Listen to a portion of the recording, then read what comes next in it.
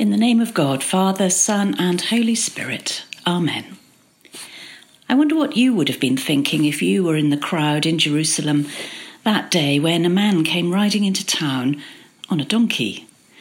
There would have been a party atmosphere, I think, with excited children, teenagers looking forward to a taste of freedom, and adults in high spirits as they anticipated a few carefree days in the city away from work for the great annual Passover festival. So when you saw the man and heard people shouting, you might have thought it was a piece of street theatre, adding to the general entertainment, a parody of the victory parades that you usually saw, with Roman generals in full military fig, mounted high on white horses, and leading a sorry parade of their recent spoils of war, human, animal, and material. You would have laughed and joined in the fun, jeering rather than cheering, as you were usually obliged to do. But perhaps you recognised him. It was that prophet from Nazareth everyone was talking about. And suddenly, the sight of him riding a donkey triggered a powerful memory, and you felt that familiar surge of pride and strength that always rose up in you whenever you heard the story of the time your people won a great victory and rode into Jerusalem after defeating an enemy. They had entered the city with palm branches and music and singing, and suddenly wild hope flared in you, and you remembered that one of the prophets had said that your king would one day come riding into town on a donkey, and you honestly thought this was actually happening before your eyes. The Messiah was finally going to do what you'd all been waiting for him to do: kick out the hated Romans and make your humiliated country great again. So you grabbed a palm from the trees lining the street and yelled as loudly as you could as people around you sang the great anthem of freedom, Hosanna, Hosanna to the Son of David, and you thought your heart was going to burst. Our Palm Gospel tells us that most people in Jerusalem didn't know who Jesus was. So I would guess that no one truly understood what they saw that day. It was a victory parade, all right, but as a show of power, it bore no resemblance to any of our notions of that term. The arc of human power rises and, in due time, totters and falls.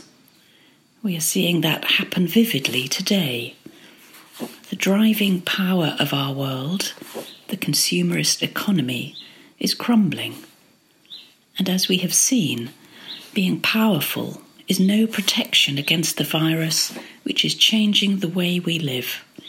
Princes and prime ministers get it too. The arc of God's power is diametrically opposed to this pattern. It falls and falls and falls until it can fall no further.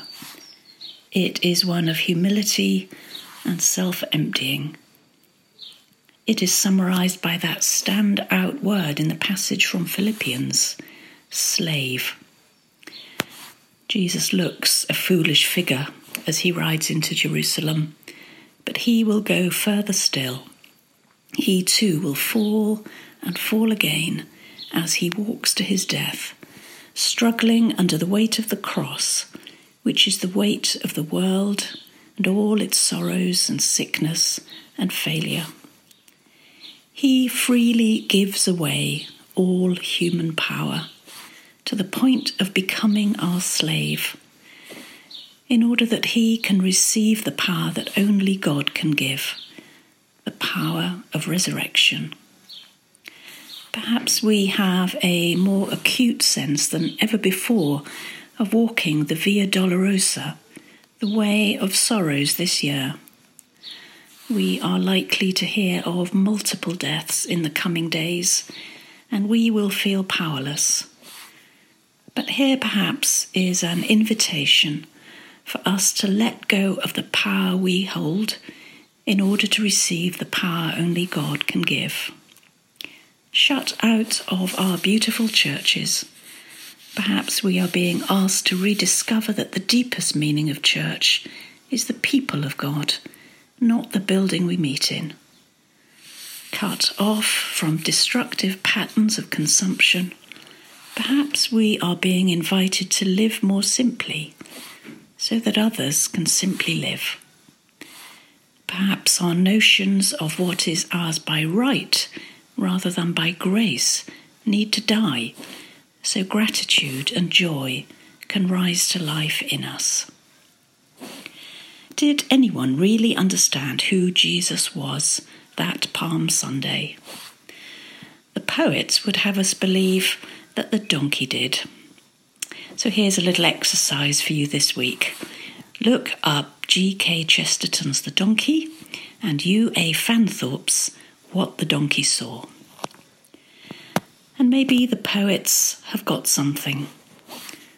Last year in Winchester, the donkey in the Palm Sunday procession point blank refused to go into the cathedral, staying outside with the crowd, with all its joys and muddles and pain. It will be a very different Holy Week, not being able to go into St. John's, but that doesn't stop us from entering more fully into the story, grasping with greater thankfulness the wonder of such love towards us, and seeking more faithfully to show it in our lives. For what God needs, as St. John Chrysostom said, is not golden chalices, but golden souls. So may God bless you and keep you this Holy Week, and lead you deeper into the mystery of his ways among us. Amen.